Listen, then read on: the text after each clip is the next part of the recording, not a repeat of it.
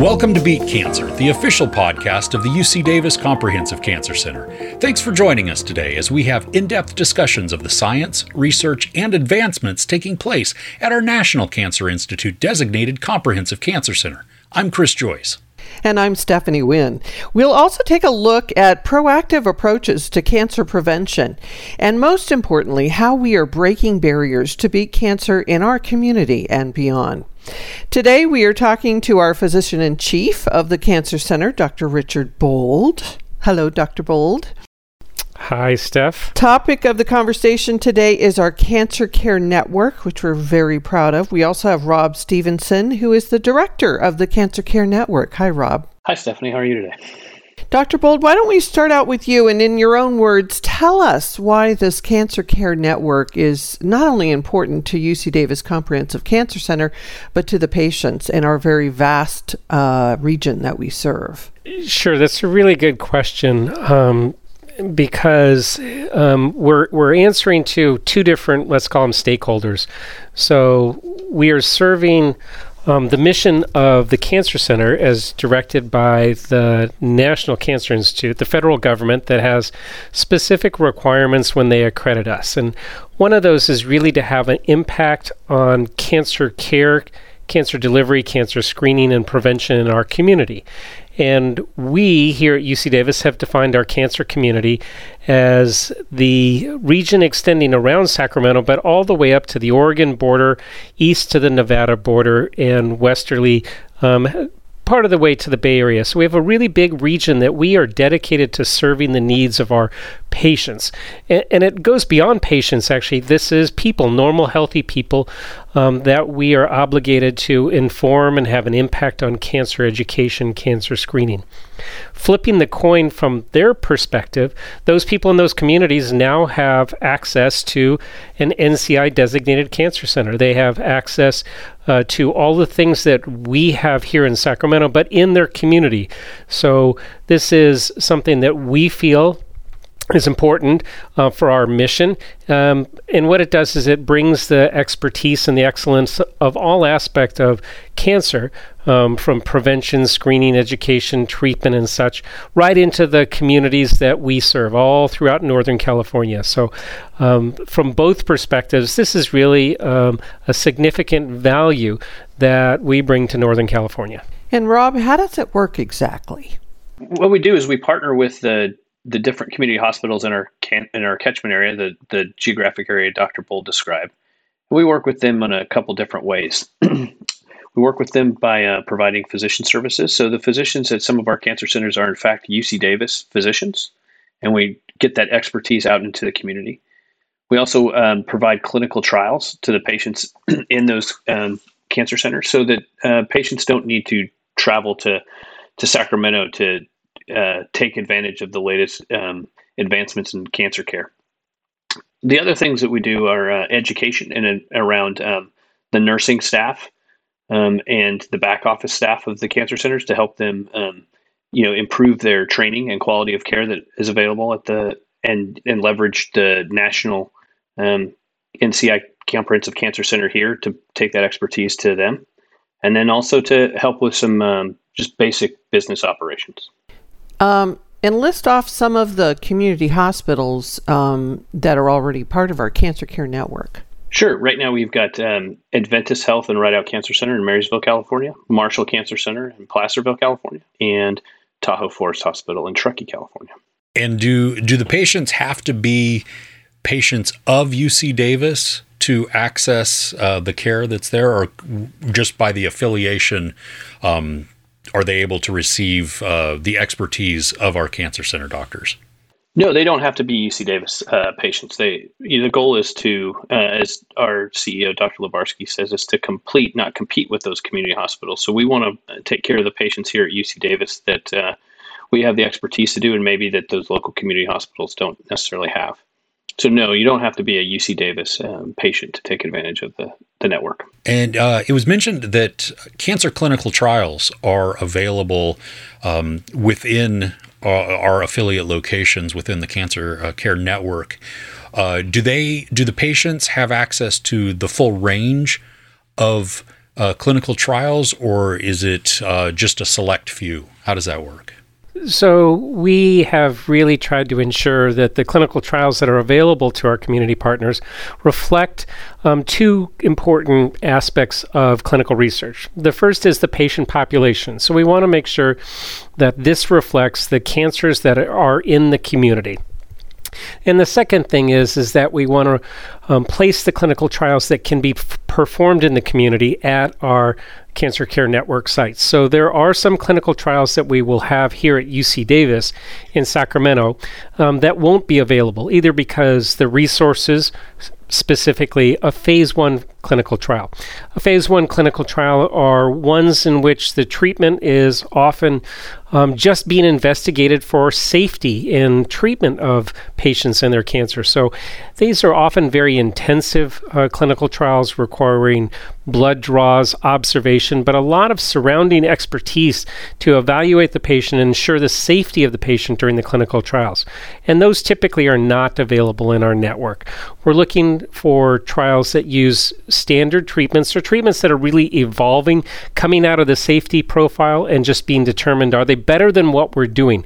So often a trial that we'll have in our network may be, let's say, for breast cancer, and determining if a new experimental trial that we know is safe is better than what we're doing.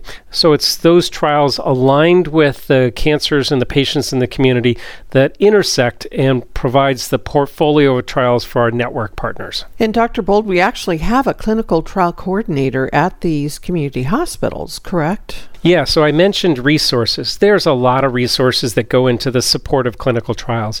These involve both the physician and an additional training, the clinical research coordinator who's responsible for facilitating the conduct of the clinical trial, obtaining information about how the patient participated in it and all of the follow-up. We're responsible to multiple regulatory agencies, the state, our own institutional review board, the federal government, sometimes the sponsors. And so we have a whole team of people that are collecting information, ensuring we're doing research in a responsible fashion that meets all of these regulatory requirements. So it's a really an extensive team of people supporting clinical trials, and we embed that in our network partners so that patients aren't coming to UC Davis. Again, these are not often UC Davis patients. They're getting all this care delivered in the community, and through our community academic partnerships, we as UC Davis provide all of that support and infrastructure right in those partner hospitals and clinics. And Rob, I think you've told me in the past that the beauty of all this is that the patient gets to stay with the doctor, the oncologist that they've come to love and almost become friends with. So they have that relationship intact, but then they have access to an academic institution that is, one of the top, we're talking about the top 50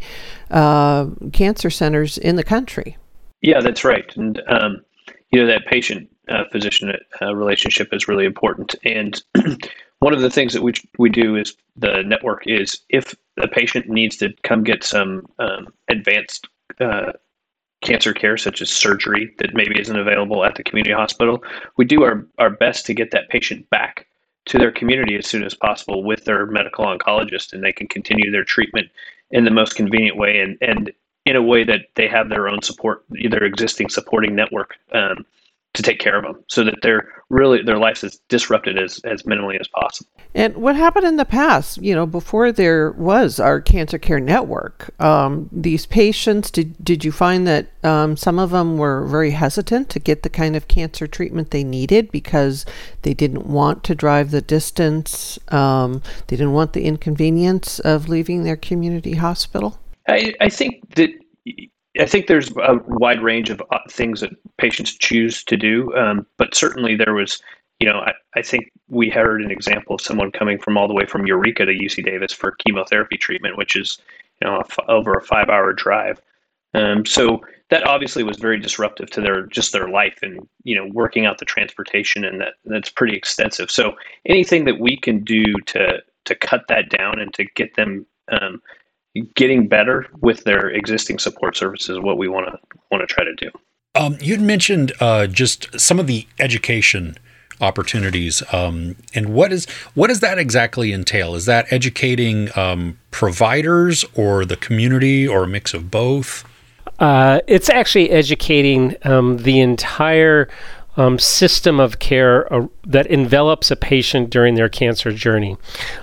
So we will do various things to educate the provider in terms of new clinical trials that are matured to becoming standard of care so that the physician can adopt them earlier. We will educate the nurses that take care of the patients in the clinic and the infusion centers about the cancer and the cancer treatments. We'll educate pharmacy and pharmacy technicians about how to handle some of these things. And then we also educate the community. We educate the community involves not just the patient in terms of additional information about their cancer and the treatment, but the community in terms of screening efforts and some of the new things that we do have coming along that will find cancer sooner and earlier and hopefully more curable. And then we also interact with our community resources to educate support groups and advocacy teams that are the intermediary between the patient and the community so that they feel supported. They're doing a lot of things because it can be sometimes a very lonely journey during cancer treatment, and having that support around you, family members, but a community that is aware, that's educated, and understanding and supportive really does lead to better patient outcomes. Rob, do the communities have a say in the clinical trials that are offered locally, or the research perhaps that we're focused on in these communities? Sure, indirectly, and we have a goal of including the community in the research. And in fact, we have a whole office dedicated to working with the community. Their goal is to try to identify research topics specific to the community. So that is the goal. The other way that the local community can influence the research that goes on in the community network is, like Dr. Bolt said, is we identify trials and open trials that are specific to the community that is important to those physicians. And let's talk about health equity because of our large region.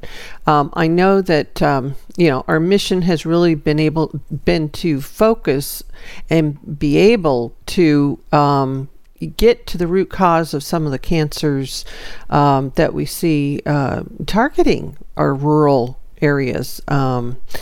And in particular, I know that I've seen heat maps that show a really high rate of esophageal cancer in some of our very rural communities, and HPV-related cancers. What can we? Do you feel like this relationship with the Cancer Care Network is going to help us, get to the bottom of it all with some of these cancers? So it really has been clear that there are variations in terms of cancer incidence, that is how frequently certain cancers occur, but also the distribution of cancer types based on a variety of factors like geography, like environmental risk, personal risk, smoking behavior, and other things that put people at risk for cancer. So with this vast disparity of both incidence and epidemiology, or the causes of cancer, we really do try to intervene that is specific for the community. So this is not a one-size-fits-all approach from our Office of Outreach and Education. We really try to understand the community's needs, both in terms of the gaps of education, the gaps in screening, but also where the highest yields are going to be. What are the unmet cancers that are really ravaging the community? And we've seen pockets of this throughout all of Northern California. So we have some very good data from some statewide registries that allows us to inform us in our approach. So again, it's not a one-size-fits-all, that banner of stop smoking. But if there are modifiable risk factors that are in a very narrow community, then we really try to intervene. And I'll give you another specific example that's really being highlighted nationally, which is the impact of environmental smoke. We've had a significant amount number of fires here in Northern California, and the impact of those related to a specific community or communities, depending on the size of the fire. And we are really trying to understand that the impact that has on future health and future cancer risk. So it really doesn't make sense to bring up health alerts related to fire in one community that's never really seen that risk factor. So again, we're trying to really link those two in terms of epidemiology, incidence, gaps in information, and do a really linked approach, a targeted approach for all of our outreach and education. And I would add, we're using the entry point of our affiliates to help supplement their efforts and help advise and provide data to those efforts so that they can be targeted towards the right part of their community because they know their community better than we do. Yeah, and I think if I'm not mistaken, the Office of Community Outreach and Engagement really wants to hear from these communities, correct? They want to develop what we're calling bidirectional communication so that we foster that kind of dialogue that will help our researchers prioritize the cancer research that we're doing. That's exactly right, Steph. We don't come in with a strong-handed approach. We listen to our community. Like Rob said, they know their community better than we do. They know where the advocates are. They know where the entry points are. Is this a church group? Is this a support group?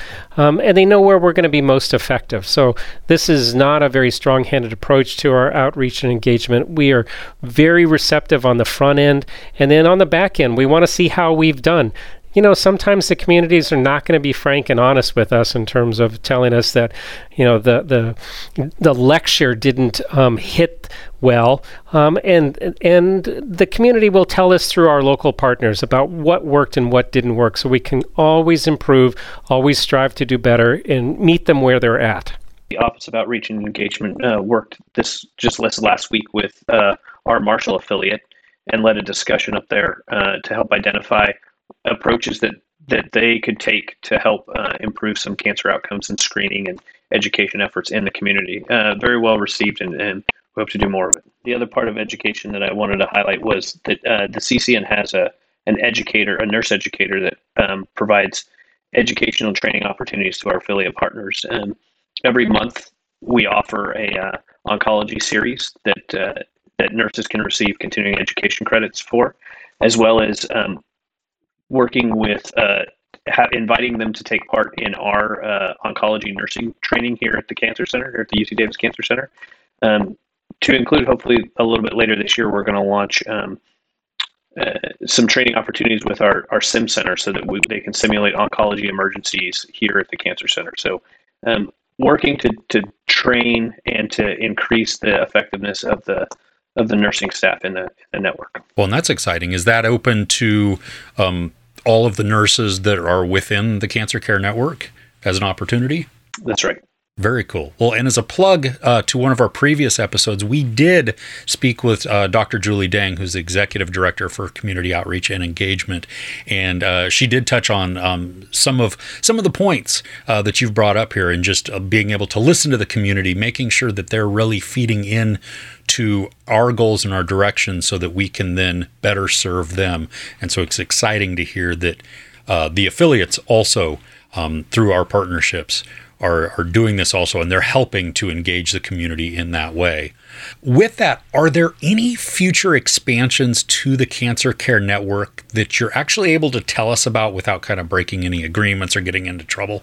So, Chris, that's a really good question because, as I mentioned, we have this obligation to serve our communities. And there are a variety of communities that we are in discussions with to bring our cancer care and all of the wonderful things we've talked about in terms of research, education, and developments for improvement of outcomes into their community.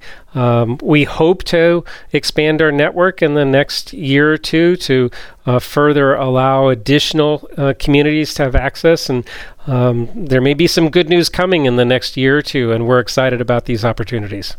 Outstanding.